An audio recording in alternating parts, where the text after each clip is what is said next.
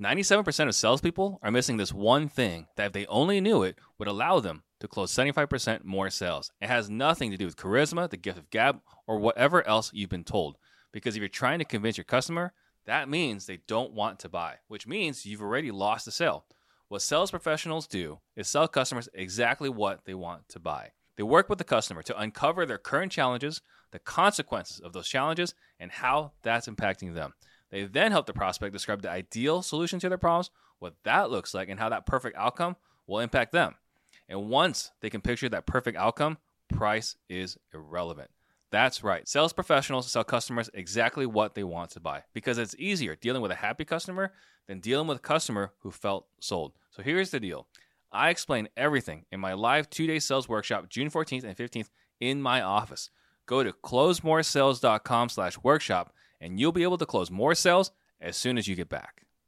$240,000. So those commissions just aren't that lucrative. Out here, where you might pick up leads and be able to convert to listings on $700,000-$800,000 properties, that might be the same as flipping a house. 3% on $800,000, $24,000. That's more than the average wholesale rep. And you've also since sold your property management company. Yeah. So I know that you have always been a great operator in that department. So what was the mindset getting to that or doing that? It is. It required a tremendous amount of energy from me because I'm just generally not naturally wired to do the precise work that comes along with property management. So I hired a bunch of really good people, but the skill set and the behavioral profile of that person versus mine are so opposite. It required a ton. There was a lot of healthy conflict in those conversations. Mm-hmm. And then generally in property management, like the margins are just so low. And one of the things that I realized in property management is because the margins are so low, the normal person that they hire is paid an underwhelming wage. And when you have really hard work for people to do, like evicting people, handling maintenance tickets, like showing a house to 30 prospective tenants and only one of them qualifies, it's hard work. And you only pay $37,000 a year, it's just hard to get quality people. Yeah. And then when you do, they're not going to stay not for $37,000. So the right way I think to run a property management company is actually to raise your fee. Because the one thing I can tell you in property management, the management fee is not where people lose money. If they have an unsuccessful experience with a rental, it's not because they paid too much property management fee on a $1,000 a month rental. At 10%, it cost you $100. Mm-hmm. One bad tenant cost you 6 months worth of rent, plus another probably 6 months worth of rent because they've trashed the place. Yeah, rehab. So poor management costs way more than expensive management, right? Right. So if I were to build a property management company today, I would charge 15%. Hire the highest quality people that money can buy. And I think you could actually build a property management company that charges 15%. You would get higher tenant retention. You could get people to pay more for rent because of the experience that most people move, not because they don't like the house, because they don't like the landlord or they don't like the property manager. They don't like the treatment. Correct. So it was one of those things that in order to do it right, I think I had to scrap 100% of the model that had been built and start with a premium property management company that charges 15%. And I just didn't like the odds of that taking off. Right. And we sell a ton of turnkey. So I had a bunch of, 70% of our clients, we've sold, 500 turnkeys in the last 4 years. For me to move them from 7 or 8% to 15% would have probably just shocked them. So yeah, it was just one of those things. It's close proximity to our core business, but it served for me to be more of a distraction than anything. Yeah, but it takes a lot of discipline, right? Because I've got massive shiny object syndrome. I mean, I'm always looking at new opportunities and so on, and you're actively closing some of these, not opportunities, but businesses that were bringing in revenue. Yeah. So for me, though, to be clear, I transitioned the lion's share of the ownership and leadership to someone else. Didn't necessarily close them. I closed off the access to me. Got it. Does that make sense? Yeah. And I closed off the access to my most important people. So there's a good saying that I heard that says, don't put your best people on your biggest problems, put them on your biggest opportunities. Yeah. And the brokerage and property management were like our biggest problems. Like, man, we're not getting these listings and we should be doing this. And every listing we have, we should be able to get another buyer. And property management, if you don't do it correctly, you're going to upset the property owner. So it was a problem. Like, no one's ever said, how did you make your millions? And they said property management, right? Or Right. brokerage, unless it's at the ownership level, right? Mhm. Not the individual broker. It's always been the Gary Kellers of the world or the top of the food chain. And that was it for me. I was like, I can't have my best people on my biggest problems. I need to have them on our biggest opportunities. And that did not include the management of, and by the way, we have great partners for both of those. So nothing has suffered. And we've actually gotten better because we partnered with a property management company that was managing 5,000 units. And so we inherited all of their really good people. Yeah. And they're actually able to pay people more money because they're managing 5,000 units. So 7% spread across 5,000 units is actually a lot of money, right? So they have really, really good people. We have a bunch of rentals of our own that are managed with them, and they've done a really good job for our turnkey clients. So I'm pretty happy with the decision. And somewhere along the way, you started consulting. I did. Well, what's the thought process behind that? So I think the best way to learn something is to teach it, right? Like for me, take for your example, like the best way to become a high performing salesperson is to teach sales, right? Right. Like, so for me, it started with actually social media where someone was doing it. I had FOMO and like someone in my market was doing Facebook Lives. And I was like, man, why am I not doing that? So I took the leap of faith and I started doing it. And like after 40 days, I ran out of stuff to talk about, right? Because I talked about appraisals, I talked about septic tanks, I talked about, how to handle a change in terms, how to hire a real estate agent. And I was like, I got to talk tomorrow and I don't know what to talk about. So that's when I started reading books 3.5, 4 years ago. And I was like, I'll just read a book and if I learn one thing, I'll just teach that the next day. So it now put all of this pressure on me to learn. So everything I've learned in the last 4 years is because I felt compelled to teach it on my Facebook Live. So I start doing that, and then I start having people either through Collective Genius or just through social media that had reached out to me for advice. And I would help them. And I'd be like, hey, man, I'll help you. Let's set up a call. I'll do this. I'll do that. And I'd help them 2 or 3 times. And then eventually someone was like, would you just talk with me each week? And I was like, dude, I don't know if I could do that. Like, I got a lot going on. And I was like, well, what if I paid you? Mm-hmm. And, at some point, everything's always at least a little bit about the money.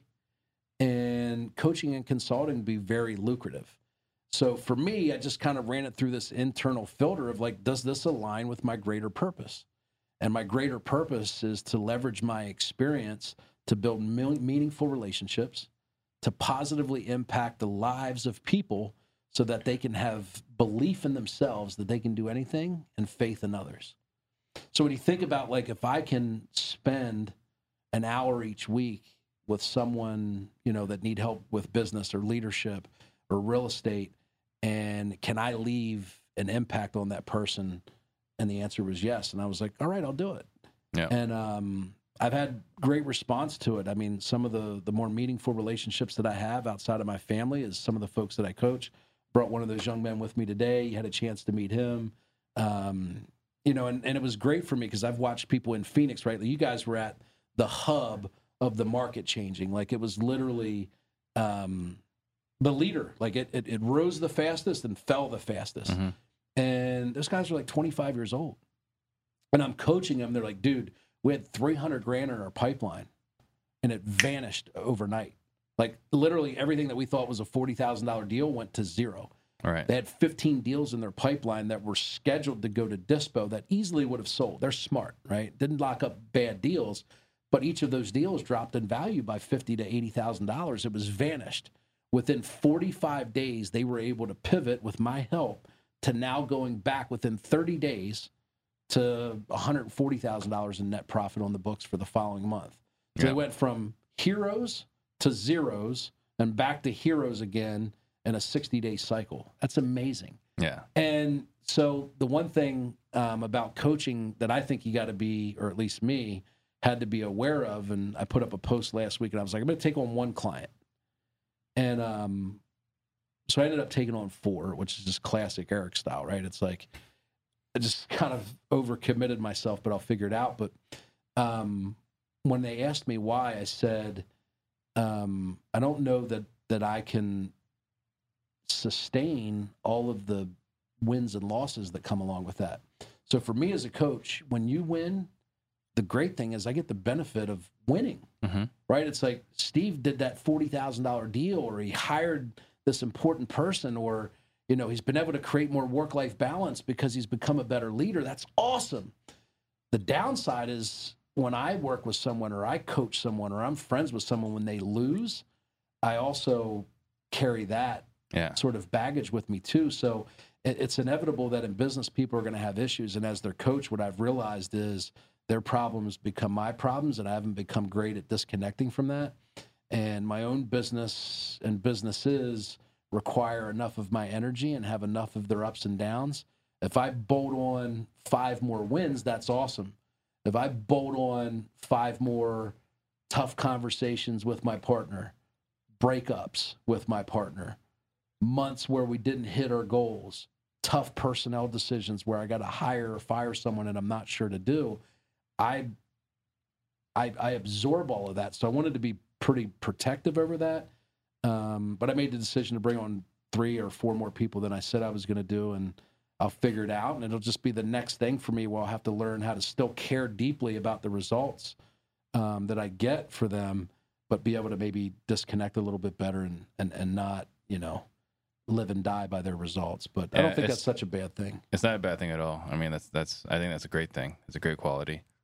So when you were here last, we were talking about innovations. Yeah. And you know what's crazy? Back then, nobody needed them, right? I was asking somebody today. I literally had, I swear I can show you 8 Novations sales calls today about people that reached out to me. There's still people that reach out to me from this show a year and a half ago, and they'll say, I heard you on Steve's podcast. Tell me about this Novation deal. So I had like 7 of those. 5 people signed up for our course. Wow. And I was like, that show was a year and a half ago. Where have you been? And one guy's like, I didn't need Novations for the last 2 years. I could literally set a house on fire and put a sign in the yard and it would still sell. And I was like, okay, touche, good point. You know, so a lot of people ask me, is this a good market to do Novations? The answer is absolutely yes. I've been doing them since 2009 was when I first did it, but didn't need to. 2011, it really became an important part of my business. So if you remember what the business was like in 2011, it was tough, really hard to sell a house, pretty easy to find a deal, right? So we started doing it in 2011, which is a lot like what we might be experiencing right now, right? It's just, there's a lot of speculation. Nobody knows if we've hit the bottom, if we hit the top, or what's going to happen. So there's uncertainty with buyers, which just extends the sales cycle. But it's funny that I did that show back then, and 1 or 2 people would reach out to me a month, and now it's literally 5 or 6 a day because it's. I think we're going to look back on this. It might be this show, and you'll see like when did Novations become popular? And I think you'll look back and they'll say it was July 20. What's the 27th? I would say it was June because I mean I look at our analytics, and Brewer Method is consistently trending on my analytics. Oh, really? Yeah. Oh, like the search and what people are watching. Yeah, like and they're consuming. consistently watching Leon Johnson with Creative Finance. Yeah. And Eric Brewer. Well, Pace was just here and did. I mean, I've watched that 6 times now. Yeah. I mean, you talk about sub 2, like you can start taking over some houses that don't have a lot of equity with 2.75% interest. Yeah. So there's an awful lot of people talking about it. Novations right now is a great way to try and, you know, close the gap between what you were doing maybe 6 months ago where the market was crazy and you could sell anything for 30 grand over list. And so what was your question? I'm sorry. No, that was it. Just we're talking about it, and I'm going to open up the Q&A in just a minute. But before we do that, like, you know, like we got Dan Bro involved now. Yeah. And I'm really excited to have him kind of run the the business of the Novations part, where we're trying to help people, or we are helping people across the country execute Novation. So I think I'm really excited about that. So before we open up the questions, so like, is there anything you guys are doing right now to pivot for this, this shift? Yeah. It's kind of crazy. It's a little nuts if you ask me, but I'm super duper. That's pretty corny, but I'm super duper excited about what we're working on right now.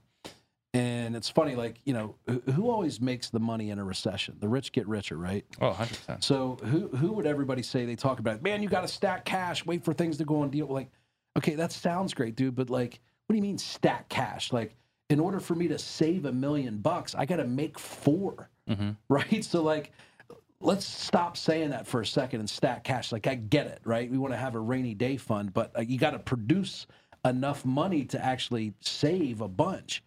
So my idea was like, dude, if all these people that are worth $1 gazillion, right, capitalize on a down market, I don't have $1 gazillion. I got a couple bucks, but it's not $1 gazillion.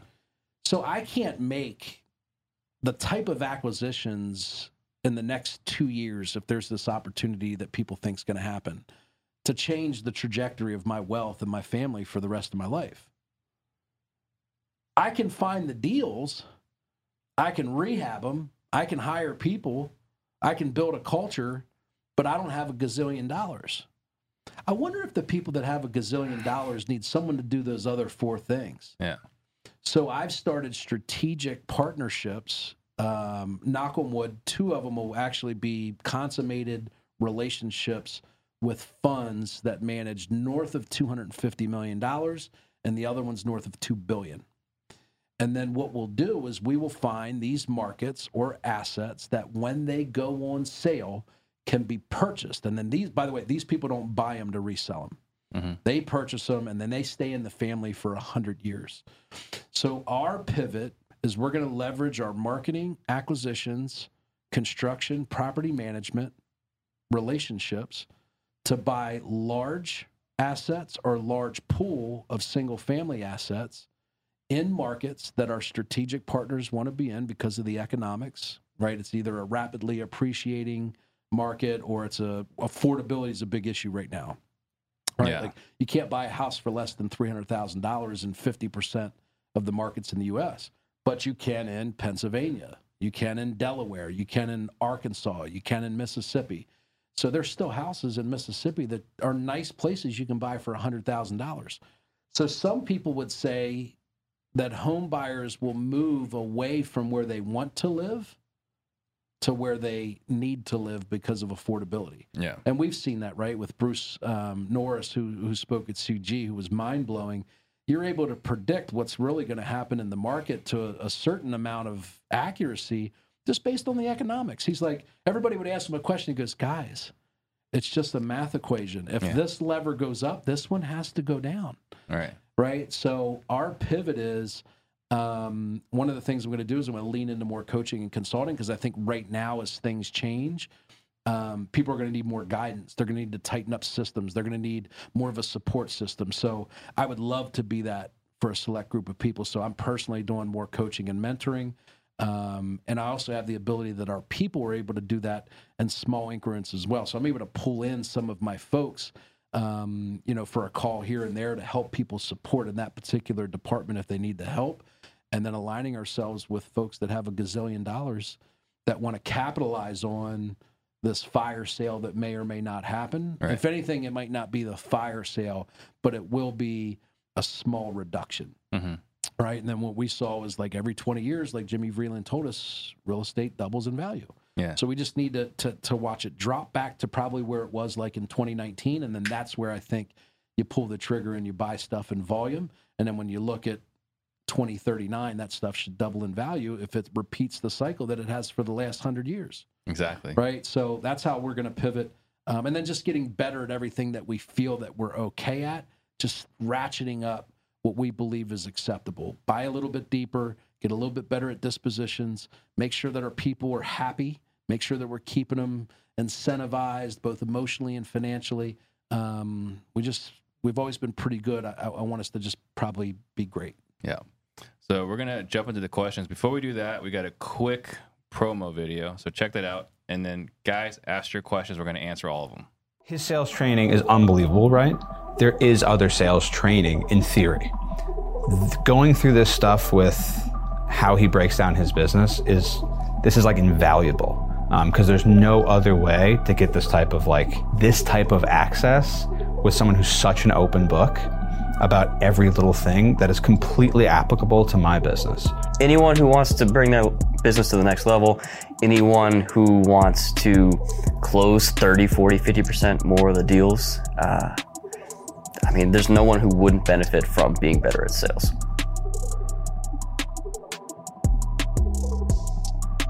Anyone in real estate, anyone that has any entrepreneur that has a business, not all the information may be presented to you, but time management, knowing how to work with people, having sales skills, because I think we're all in sales and marketing, and it could present to anybody, honestly. I would have to say it's asking questions. That's the biggest thing. You don't want to give an answer right away, and if you're able to, answer their question with another question. And also that along the process, it's going to be very uncomfortable talking to the sellers, asking the questions that you need to, and digging for pain. But that's going to come with experience. So, if you're struggling, I think this is David that you need to come to make sure that you take your business to the next level.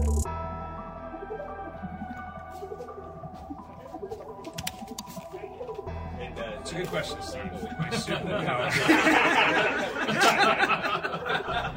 So glad you asked.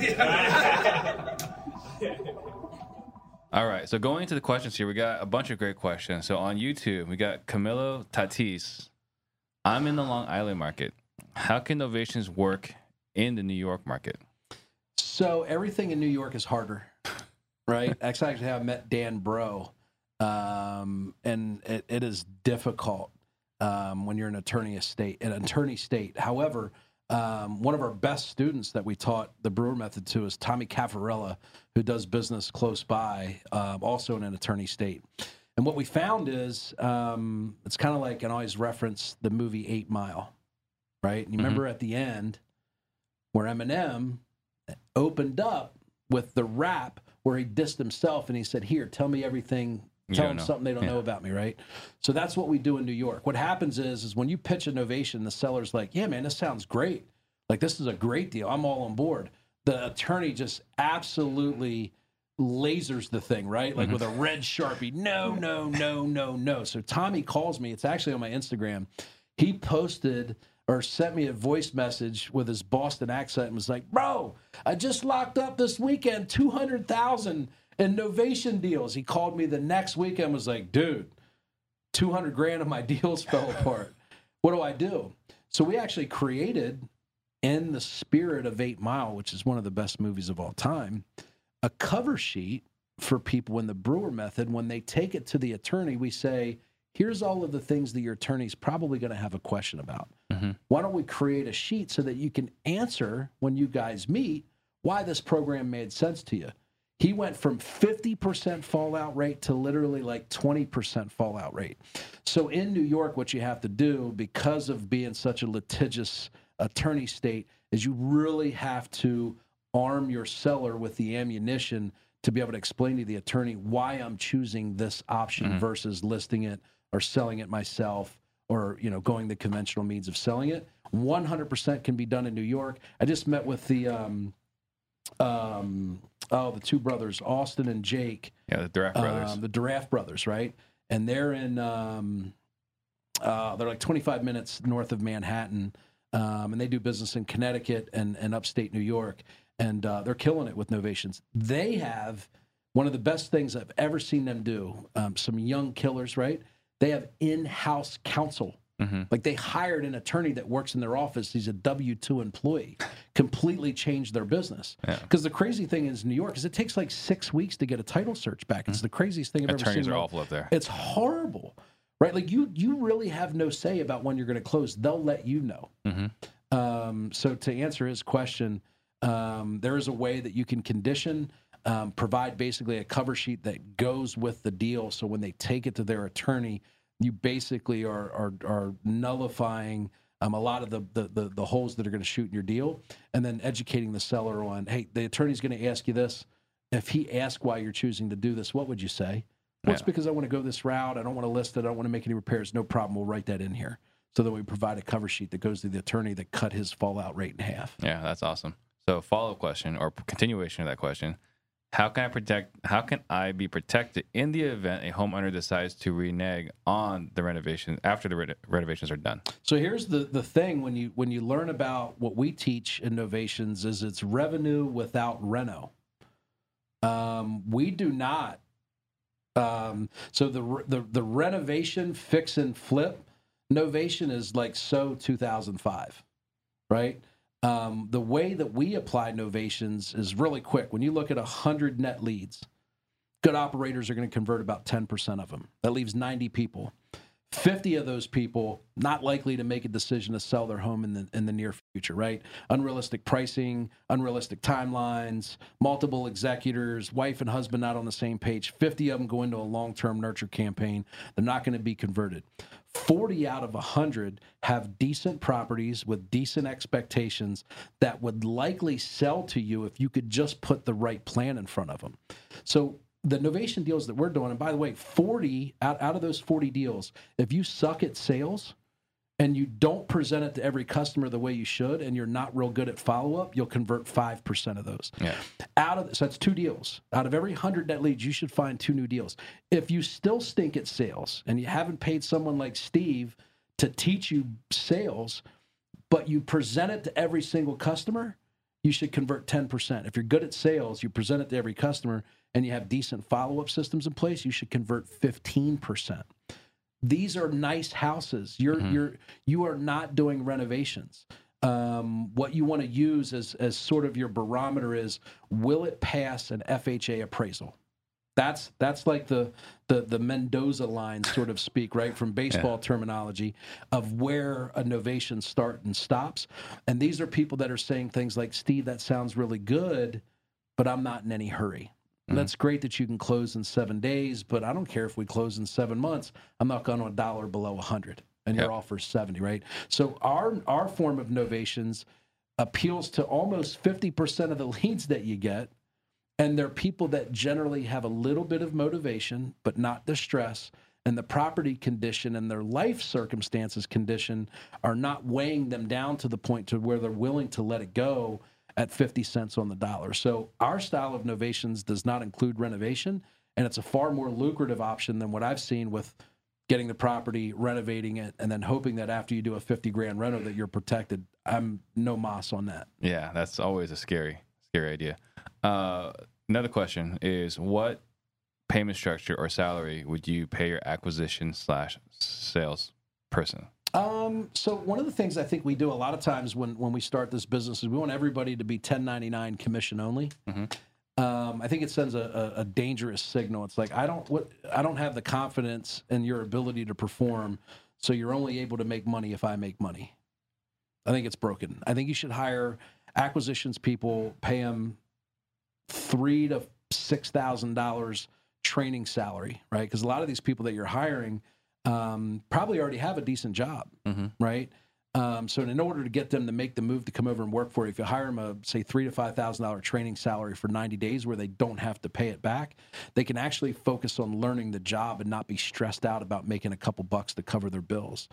Then what we do is we have a blended salary and commission percentage, and they can choose that. So if it's salary and commission, the commission percentage is a little bit less. For some of our more spirited entrepreneurs, they can go 100% commission. And then what we have is a 10, 12, and 15% payment plan for acquisitions. I don't mean to talk too fast, but I know we don't have a ton of time, and I think this is an important question. So if they generate $100,000 to $150,000 in monthly revenue, they get 10%. Once they go over the 150 mark, they go to 12% all the way up to 200. So they get 12% on the full $199,000. Oh, right. So it's a $4,000 bump. It's retro. Then once they go from 201 to 250, if they hit 251, they go to 15%.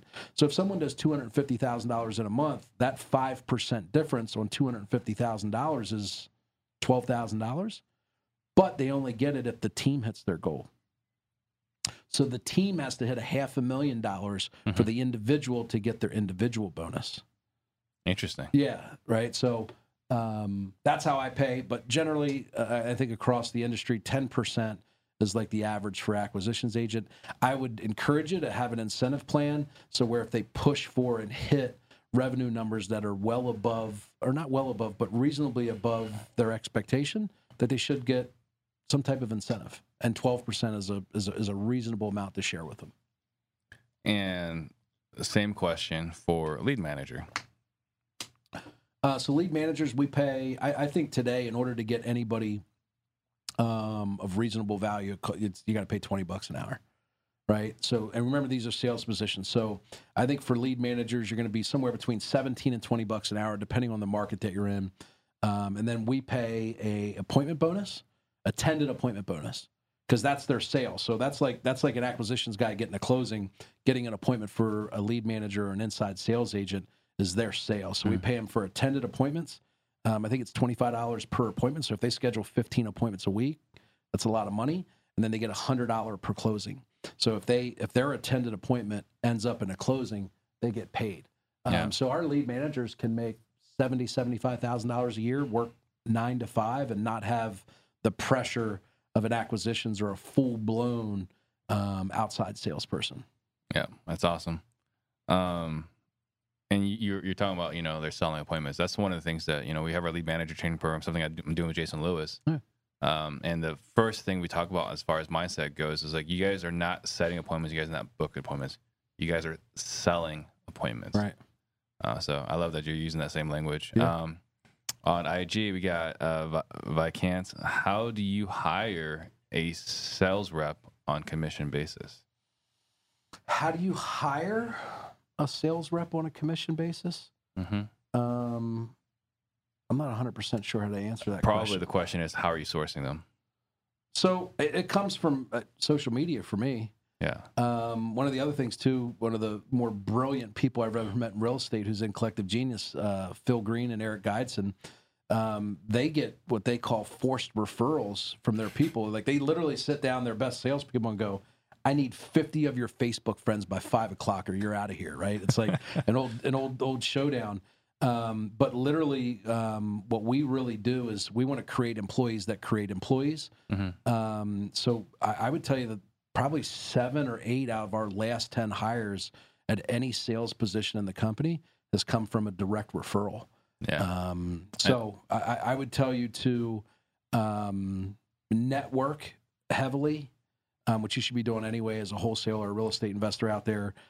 There's a lot of wholesalers that work for themselves that would love the opportunity to come work somewhere where they would have someone take on the lion's share of the ownership responsibility and stress. So one thing you can do is try and hire other wholesalers as employees. We generally shy away from that because we feel like they're going to leave us, but it goes back to what we talked about earlier. If you hire the right person and you lead and train them and manage them in a way that they don't want to leave, you got to eliminate the risk of them going out on their own. And on IG, Metro Phoenix says, leadership is easy if you're a natural leader. If you're not all the books in the world, will not make people follow you. What are your thoughts on that? I think it's BS. So, I don't think there is such thing as a natural leader. I think there's naturally more assertive people. Mm-hmm. There's bossy people, right? Yeah. And a lot of times we identify them as a leader because of status or their position or title. But I don't know anybody that was naturally born with what we now know to be the humility that's required for leadership and the rare blend of that humility and confidence that you can conquer the world. Yeah. I don't know. We talk to a lot of people, a lot of successful real estate people. How many of those just said, man, I'm just a natural leader? Mm-hmm. It's the hardest thing. When you look at hot seats and what people present and what they need help with, it's always leadership. Yeah. I think it's hard. I think I'm a darn good leader right now. And I was definitely not a natural born leader. For sure. I think I was a natural leader. But even though I was a natural leader, I was still horrendous at it, and I needed a lot. Like, I think I had the foundation, Yeah. but through sports and everything else, right? And then just people naturally wanted to kind of follow along where I was going. Yeah. But that only got me so far. I think you have to develop it. That's the thing. It could be inherent, like it's in you, but it needs to be. Needs to be uncovered. It's like I mean, talent doesn't matter if you don't do the work. Yeah. Right. So like I think maybe I had 10 to 15% of it. Yeah. But the books and the training and everything else, being surrounded by the right people, helps you become that leader. Well, that's kind of like if you go back to like the old sports adage, right? It's like preparation beats talent when talent fails to prepare. Yeah. Right. So I think leadership would be the same thing. Is you can have the best naturally gifted athlete in the world. And when you typically look at the people that succeed and win world championships and go to the Hall of Fame and leave a lasting legacy on the sport when they're gone or the business when they're gone, it's because they've been able to develop as a great teammate, or they've been able to develop as a leader that holds people accountable, but also, champions and congratulates them when they do even the most. One of the things I think we fail to do as leaders that I want to make sure I share, because I remind myself of as often, is a lot of times as leaders, we only celebrate or congratulate the great.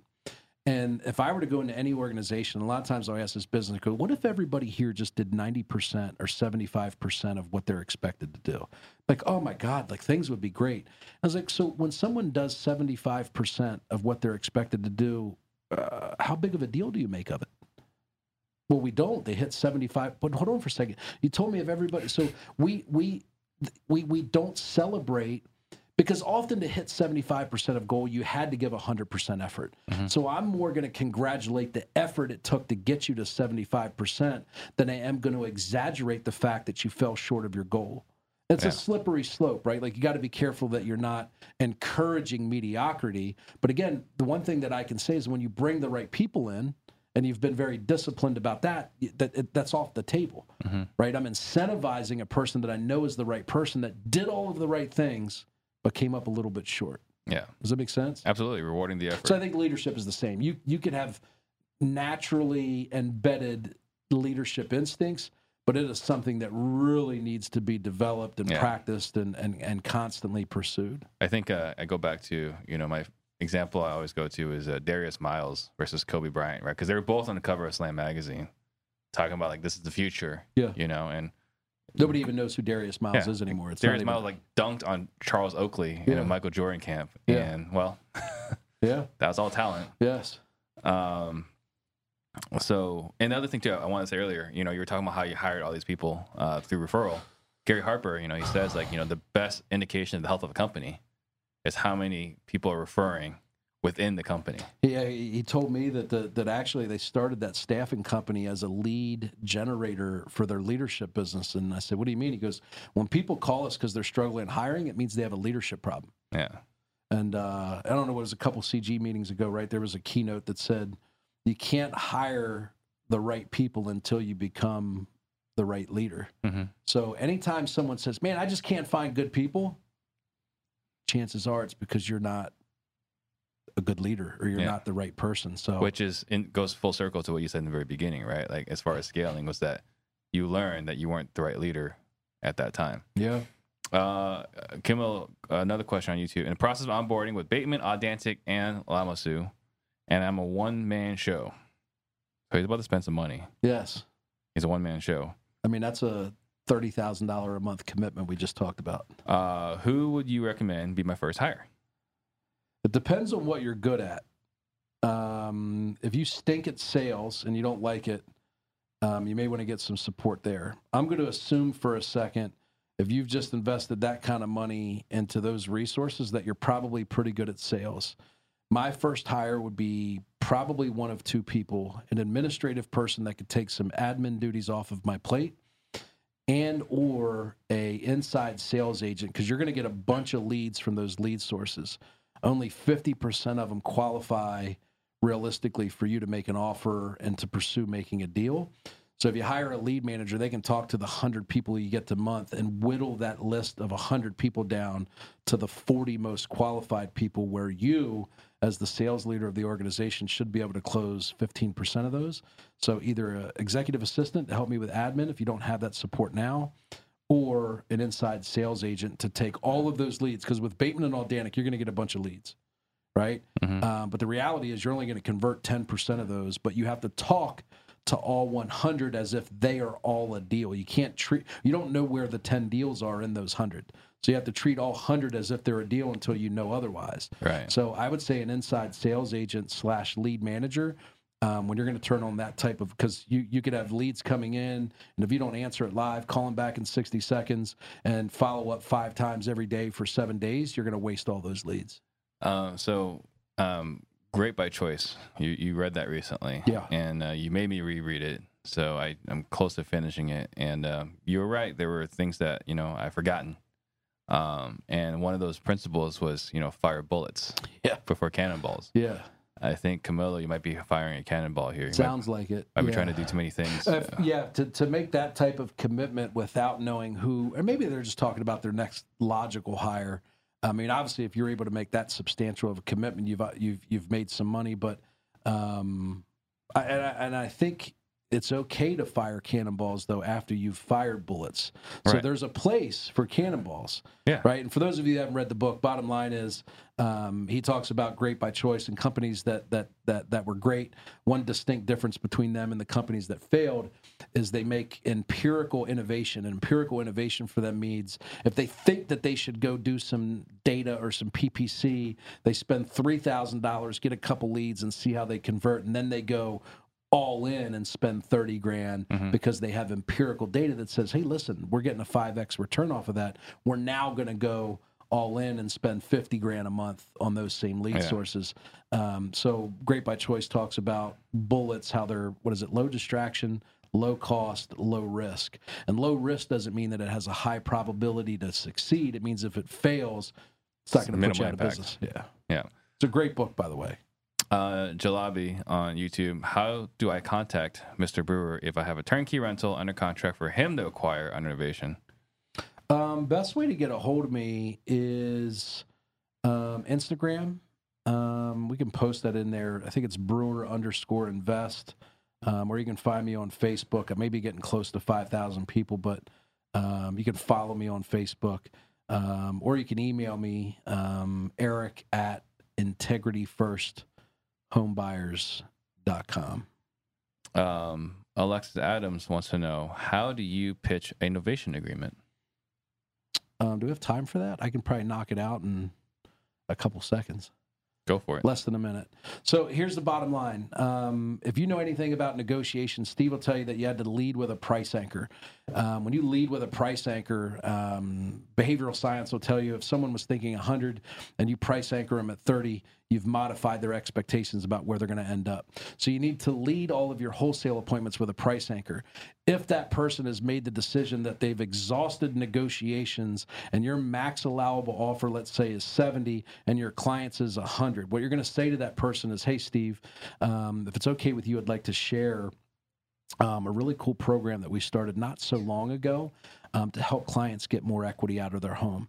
I'm not 100% sure that this property in your situation would qualify. You might not even be interested, but it's called our Equity Protection Program.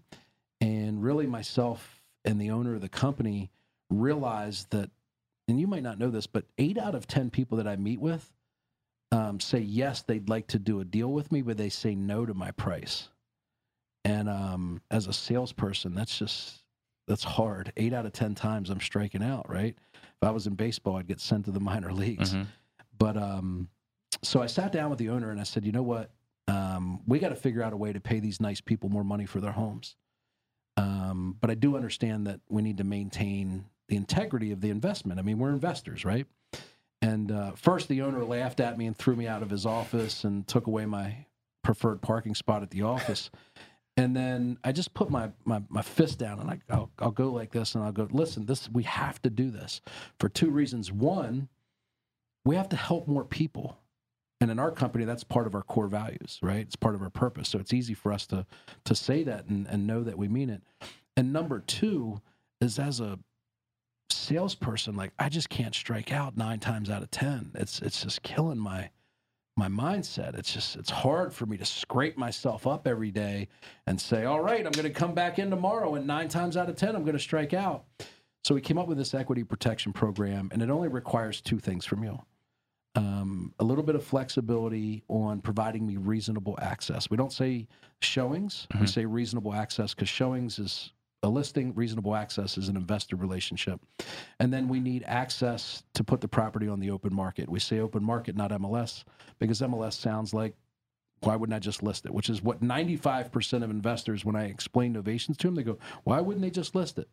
It's because we position and we pitch it. And then here's the other part. If you've done a good job over the course of your sales appointment, which is 30 to 60 to maybe 90 minutes long if you're in person, they actually should want to do business with you. Right. By not presenting them with an option that allows you to make a reasonable profit as an investor and get the money out of the deal that they need to have it make sense, you're actually doing that client a disservice. Matt Andrews, who works with us very closely, says the only reason you wouldn't do novations is because you don't know how. Right. Right? So that's how you pitch novations. And then Steve's heard me before, but I don't want to get too deep, is then I tell him that I'm basically going to bring the property to the market with 4 different options. As is, but because I understand construction, if someone comes to me with a problem, I can fix it. I've heard you say loud and clear, Steve, that you want to sell it as is, no inspections. The second option would be someone might want to come and buy this house from me, right? And they'll buy it the way it sits, but they want to do a kitchen. Now, that kitchen, they're going to know, costs $15,000 retail. But because of my relationships with contractors and my understanding of construction, I can probably get that kitchen done for $10,000.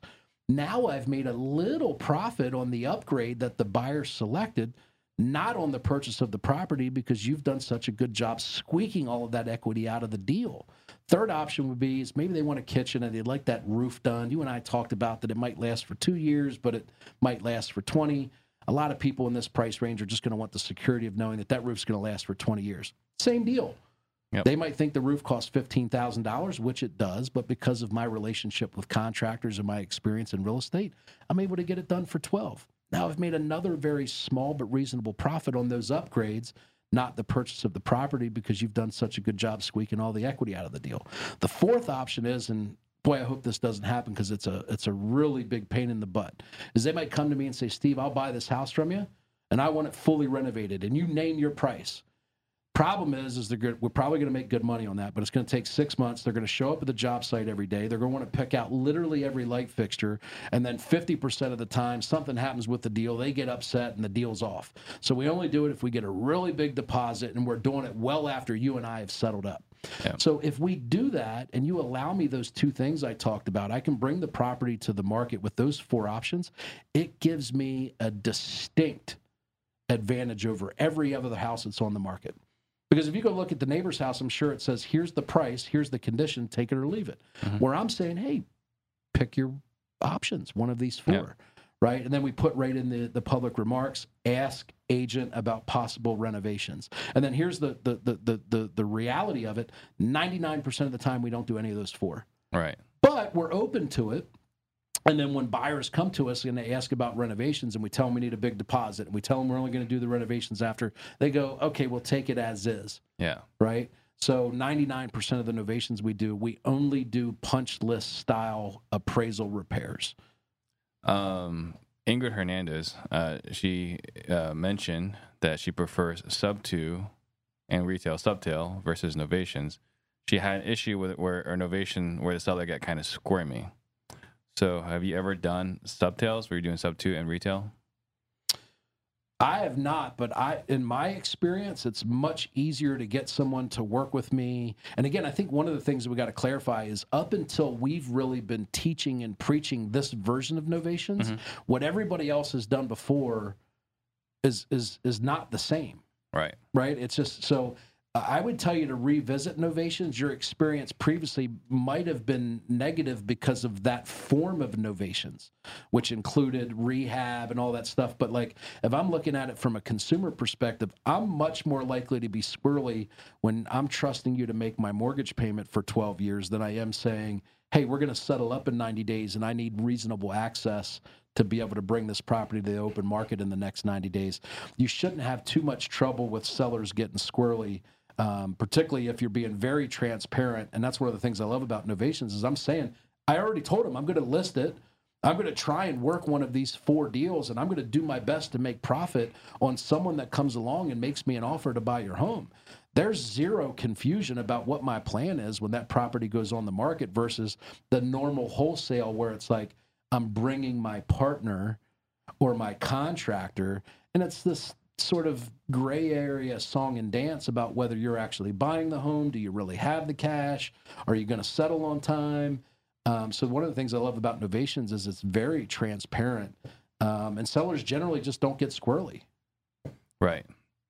So that's all the questions I see here. I want you to think about a message I'm going to leave all the listeners with. Okay. And then we have just a couple of quick announcements. So, guys, you guys already heard earlier, we got Sales Disruptors, day and a half in my office talking about sales, our sales process. And you're going to get to meet everyone in my office, see them work real time. So, we're not just talking about it. Tomorrow, Eric and I were doing Pardon the Disruption, right? We got that with RJ and CJ. I don't even know why we have them. It should just be you and me. I mean, fluffers. And then we got this Friday, I'm doing my very first show with Paul Sparks. We're going to be doing Certainty Talks. So that's going to be our first show this coming Friday. So what are some last thoughts you want to leave all the listeners with? Man, that's tough. I feel like I've given you all I had in the last hour and 20 minutes. I don't know. I mean, I want to try and come up with something like cool and trendy to say, right? That maybe shocks people, but I think it's just to keep going. I can remember a time in my business. I can remember a time in my parenting journey. I can remember a time in my fitness and health journey where I just wanted to quit. And I would just encourage people to keep going. Seek counsel. Sometimes that shows up in different ways for different people that may be spiritually where they're finding some peace and some guidance through the church.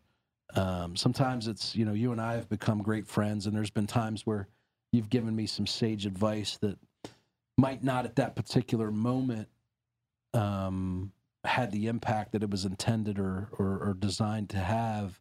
But 6 months later, it resonated with me because I was more receptive to what was going on. You told me a year and a half ago or so, or maybe a year ago, we sat down and I was thinking about all this stuff. And you actually challenged me to do what I'm doing now. You're like, why wouldn't you do it yourself? Like, you can do whatever you want. People like you. You know what you're talking about. Why would you go this route? That seems small. You basically called me the P word. And at the time, I fought back. I was like, no, dude, you don't understand. And then once I got through that phase of what I was going through, that was actually right when I lost my COO, and I was distraught, right? So when you challenged me to think big, it was like, dude, I'm in preservation mode. So just being part of a community, being part of a group of people, a lot of times as real estate entrepreneurs, we force ourselves to walk that path alone, and we feel like we can't talk about our problems or our emotions. And I would just encourage you to keep going. And this may surprise you to hear from me because you met me a couple years ago, but just love on people, man.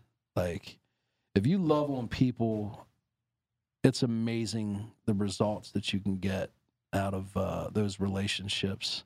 And I've really started to just give people the benefit of the doubt. I don't ask for people to earn my trust anymore. I extend them that trust and then just keep a close eye on whether or not they're a good steward of that.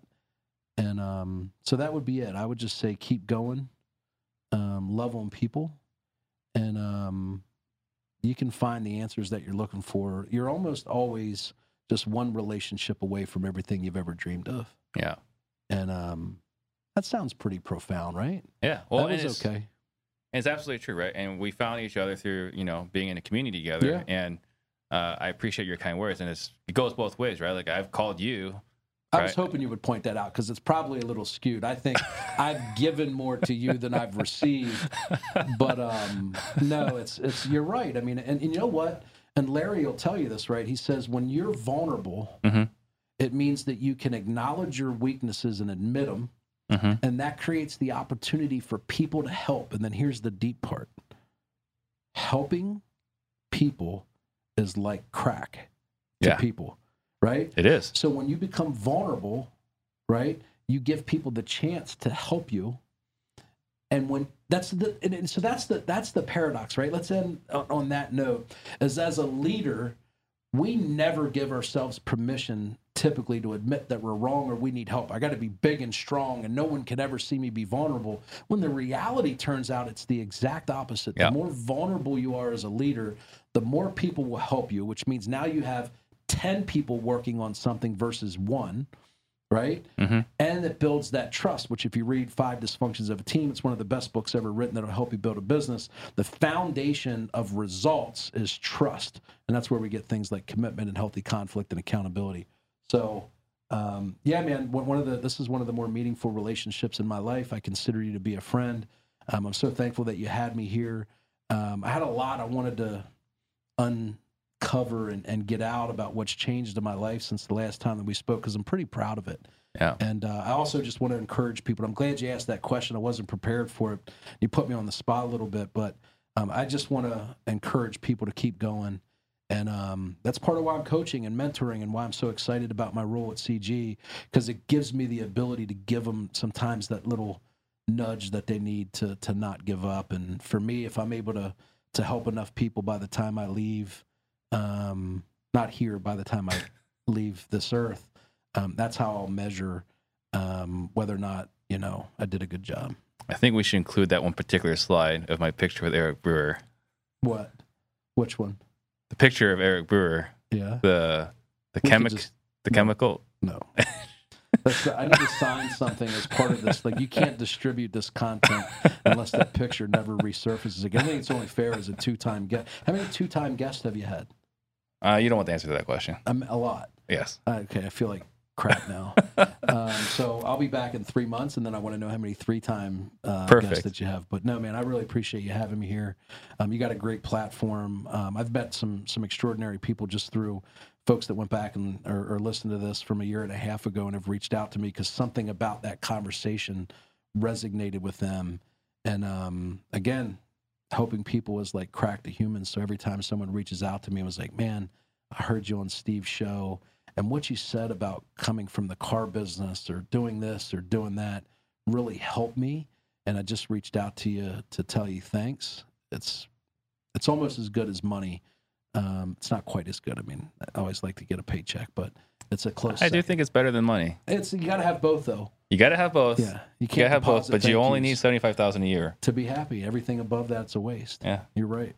So perfect. All right. So thank you so much. Pleasure as always. Yeah. And we'll see you guys tomorrow. And Eric will be back again. Score 0 points.